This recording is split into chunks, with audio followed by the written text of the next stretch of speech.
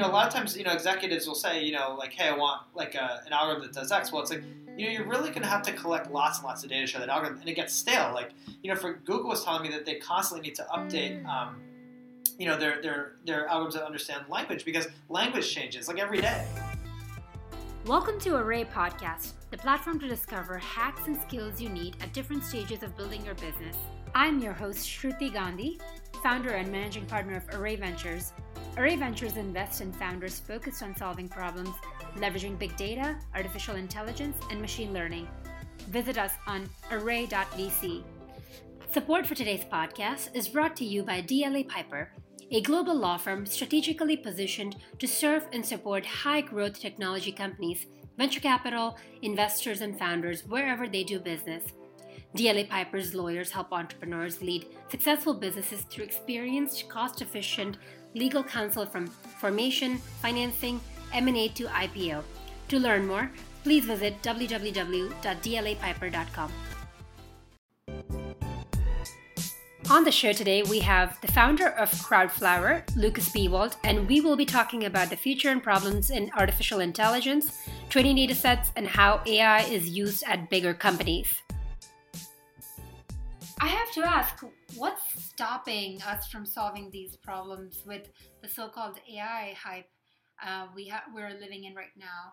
Yeah, I'm not sure. I think long-term, the reason that I wanted to work on AI is because I think it's the most important thing. Like, I think, automating people's brains is like incredibly valuable and powerful thing for society, and I'm passionate about it. So I don't know if I feel like some of the promises right now are maybe not as good as, the reality. I think, Watson used to have some somewhat kind of over-promising commercials from my perspective. I think that there's clearly I think I was talking to a bunch of folks. So these days algorithms are available, right? So that wasn't true 10 years ago. Like finding, like a good algorithm to use to do classification was actually really difficult. I think in the last year we've seen Google launched a service, Amazon launched a service just the other day. Yeah. IBM has a great service, and Microsoft, has a service. So all these big companies have launched these things. There's innumerable startups that have different takes on it. So I don't think the algorithm is the issue, but there's kind of two things that folks run into, from my perspective, which are, in related news, the things that Crowdflower solves, right? But this is really what I believe, truly. So, the one is that you need a ton of training data. Mm-hmm. So I think, computers don't learn as well as humans. There's no question about that in any domain. But one thing that they can do that humans can't do is they can look at unlimited amounts of data without getting bored, right? And so, it's a little bit like, I don't know if you remember when, computers became the best chess players, right? Like maybe 20 years ago. IBM? Yeah, IBM, yeah, Deep Blue. It really inspired me as a kid. But basically, one of the reasons that worked so well is because they kind of used the advantages of a computer, right? So it could look more deeply than a human, right? But it couldn't analyze quite as intuitively as a human. So actually, its analysis was very superficial. It just looked deeper. And so it turned out that approach worked fantastically well, right? So it wasn't a very human-style approach. It was like using the advantages and disadvantages of a computer. And so I think machine learning, modern machine learning kind of works in somewhat the same way, where it maybe doesn't look as deeply at the situation, in some sense, as a human brain, but it looks at lots of information, right? So situations where you have lots and lots of data can be great situations for machine learning. So, I remember when I was in school, this actually really struck me. Google came out with the best translation system. And our government, the U.S. government, had invested countless, millions, maybe billions of dollars in making a translation system.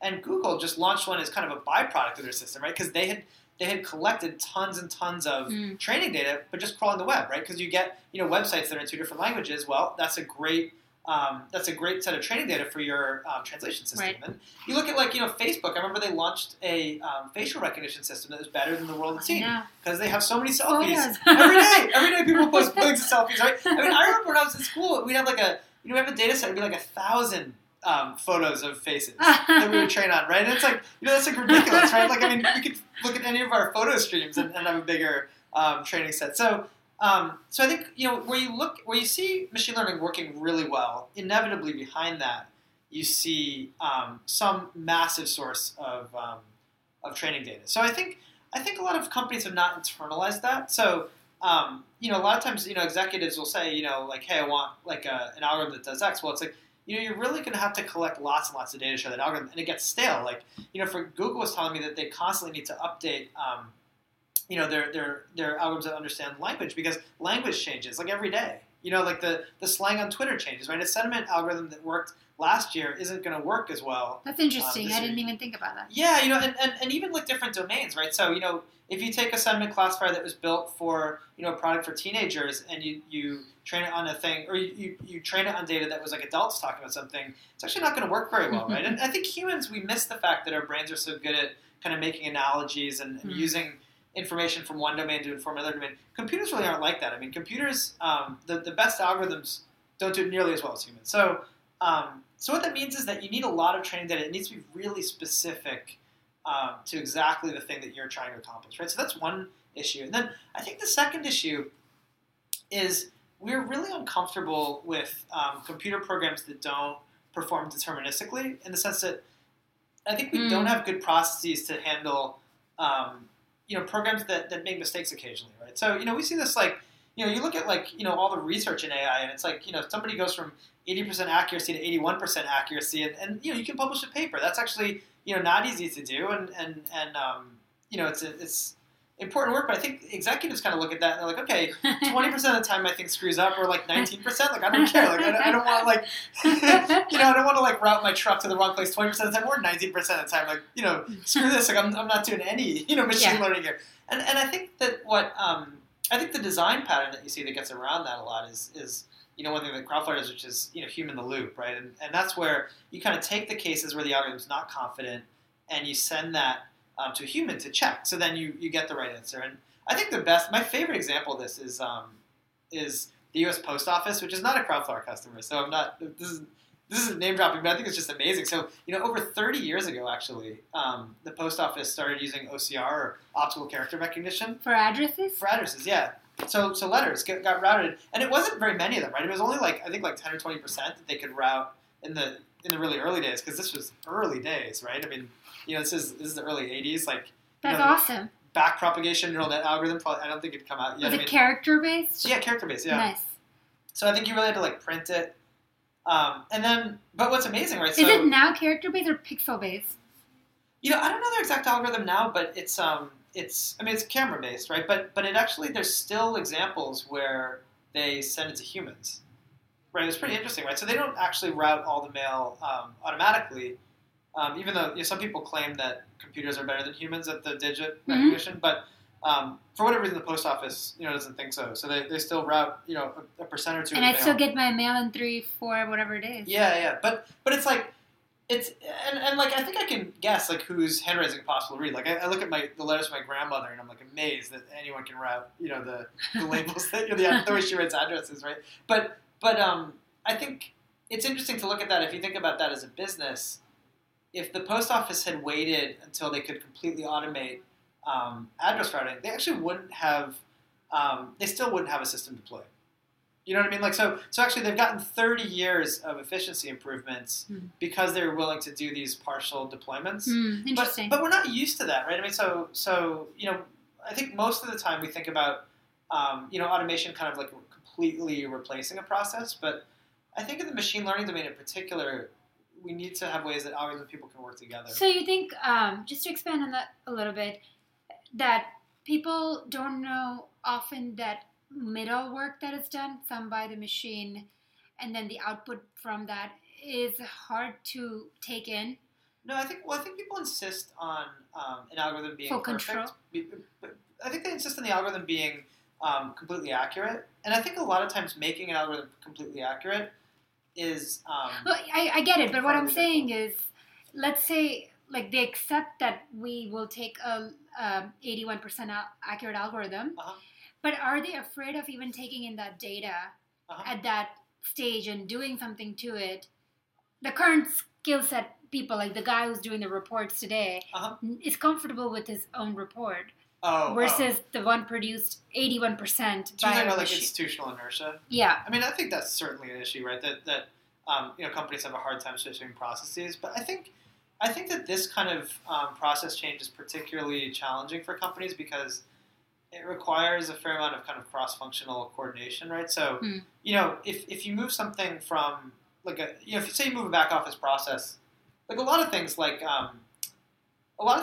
are now managed by the kind of the CIO's department or like IT, right? They used to be like back office processes, right, done by like people. Mm-hmm. And I think like when something like kind of cleanly shifts into your technology stack, I think that's like something that's super clean and companies understand. Whereas I think a lot of these machine learning algorithms, they sort of have to kind of partially shift, because I think to get a lot of these machine learning things, to get a lot of machine learning applications to 100% requires a like incredible level of intelligence, because the last 1 or 2% can be really hard, right? I think about like self-driving cars, right? I think is a great example where like just following like a highway line, that's been solved a long time ago, right? I mean, like you saw a kid like did it in his garage, right? Like made a car that could do that. But I think that if you think about like if you really wanted a car to be like fully self-driving, right? There are moments where there's like a cop that tells you to drive the wrong way down a one-way street, right? So if you want your self-driving car to like handle that situation, you basically need to like it needs to be able to like communicate, it needs to understand human language, it needs to understand like so much more about the world around it, right? So it seems like in a lot of these machine learning applications, the last few percent is just so difficult that it may never get done.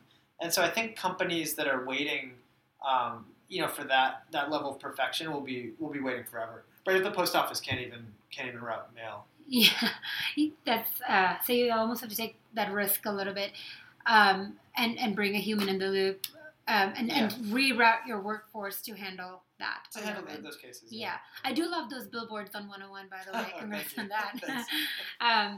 So I think we were discussing this a little bit before about companies. So big companies, if they're so afraid, are any companies now using AI ML to kind of help their top line?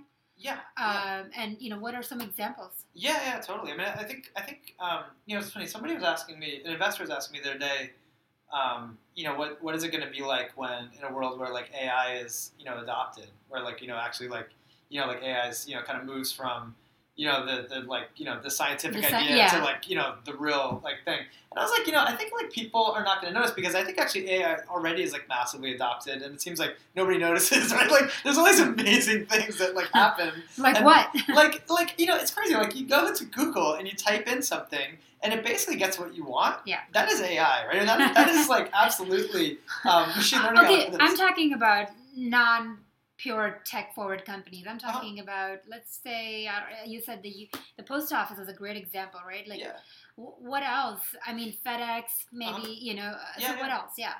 What else? Well, I think... any interesting cases that you'd like to talk about? Yeah, totally. So, I think there's a really common use case that people might not realize, right, in basically credit card companies, right? When they want to give a loan to a small business, they actually will scrape the web and they'll find information about that small business, right? And so, how do they do that efficiently, right? Because if you're giving, think about it like this, right? If you give a $10,000 loan to someone at like, I don't know what the interest rates are today, like 6-7%, you do not have a lot of room to spend money on investigating that company, right? So the fact that, you can actually like, get a $10,000 loan at all is incredible to the power of automation, right? Yeah, there are quite a few startups that have come up with that premise. Oh yeah, but it's real, right? I mean, this isn't like this is like totally happening, and it's causing companies to get much better loans, right? So I know there are startups that are completely focused on this, or like have plans around this, but Visa, Amex, Mastercard, they're all actually doing it. I mean, they have data science teams that are not exploring this, they're actually it's deployed, right? I think another one that a lot of companies do that I think folks don't necessarily realize is modify their brands based on what people are saying about them on social media. So, companies that make like, Coca-Cola, right? They look very carefully at what folks are saying about all the products that they have.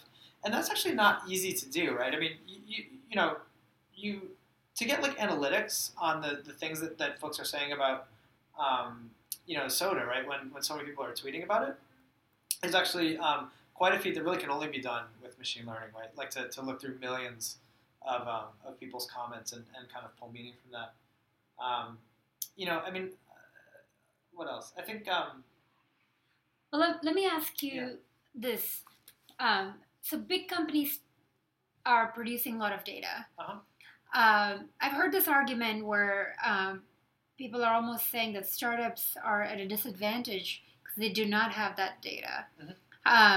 What is the solution around that? Or, for AI company or analytics company to be truly good, where do they get this data?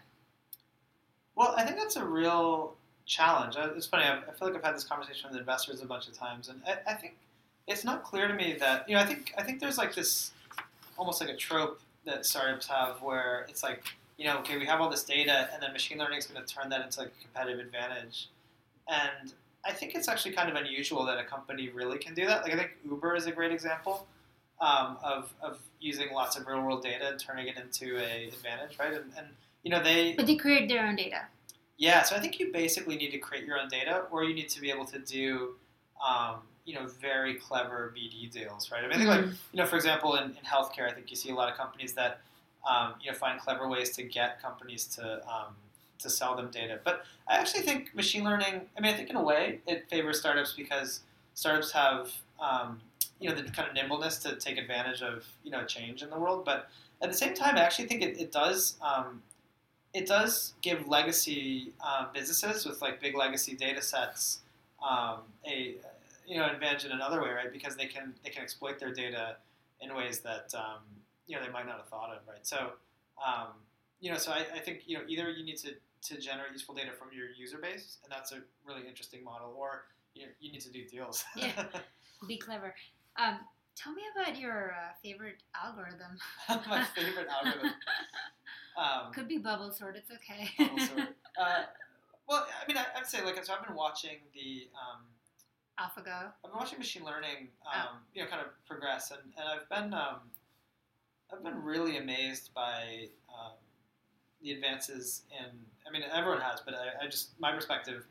Someone's been really close to it. I think you never really see algorithms make like kind of like step change improvements, but I think there's just been like incredible steady progress in neural nets and vision algorithms, and I think some of the stuff around. I think like one thing that people don't appreciate as much as they should, kind of outside of the real like machine learning nerds, is this thing called transfer learning, where you kind of take things that you've learned in one domain and apply it to another domain. And I think that the promise of that is that one of the things that we tried as an experiment was kind of taking object recognition trained on millions of kind of everyday objects in Google and other just basically on the web, right? And then kind of using that to try to identify roads, right, for a self-driving car company, and that actually worked super well. It was actually able to start identifying roads like after only looking at like 10 or 20 images of roads, which is like a massive. That's pretty cool. Advance, and you get the sense that like. Wow, that's sort of like what humans do, I think, right? Is one of your robots doing that? yeah. But as a side tangent, Lucas has a optics lab.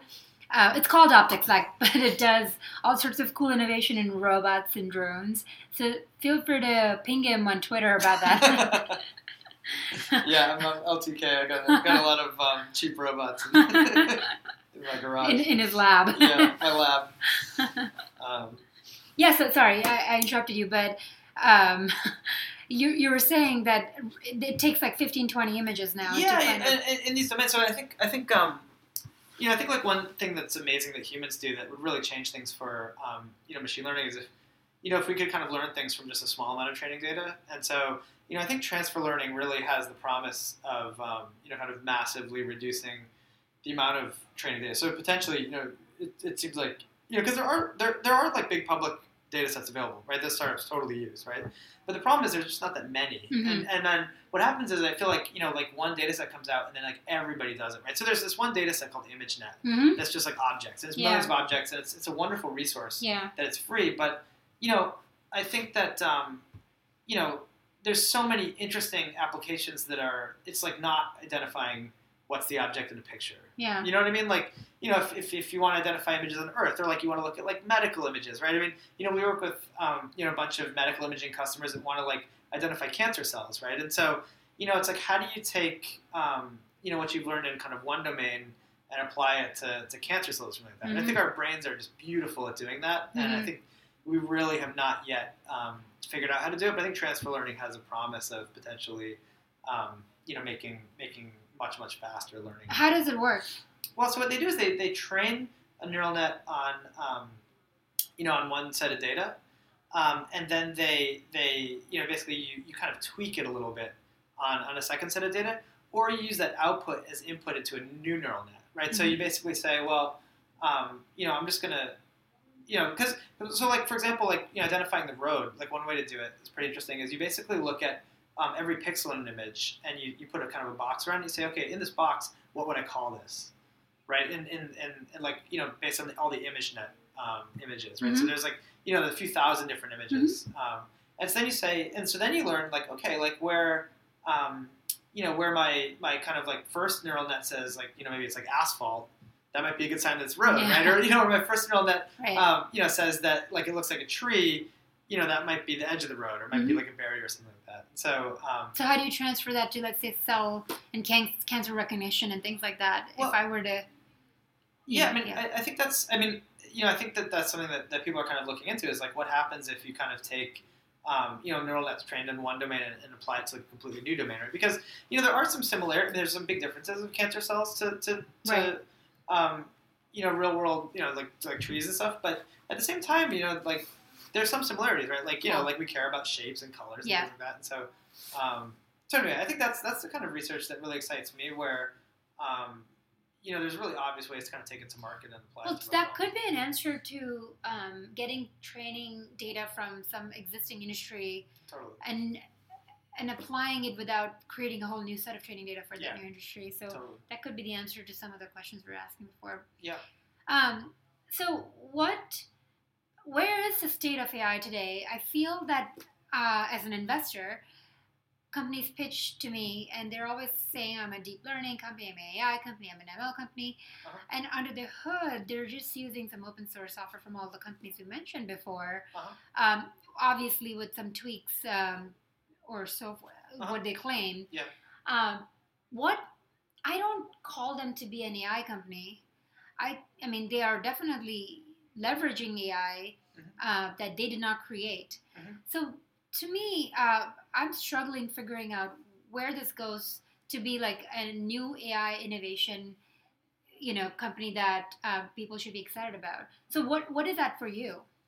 Well, I think I'm not an investor, but I think the companies that like excite me I think that there are new ways to apply existing algorithms. Like if I was an investor, I would be really wary of companies that were trying to be an AI company in the sense of like, creating new algorithms because so much work has been put into the open source algorithms. Like I actually think about the AI space from a startup perspective, and it's this funny combination of like, there's not as much traction as other spaces, right? I mean, like I think it's still really early. Yet if you enter the AI, general AI platform market, you're competing with Microsoft, mm-hmm. Amazon, Google, and IBM right off the bat, and there's not a lot of traction yet. So I think running right at trying to be an AI company is actually really hard because it's not even just that. It's that the state-of-the-art stuff is mostly open source, right? Because mm-hmm. these academics that build these models, they like to open source stuff. So there's an incredible amount of good tools. But now I think like what's not really understood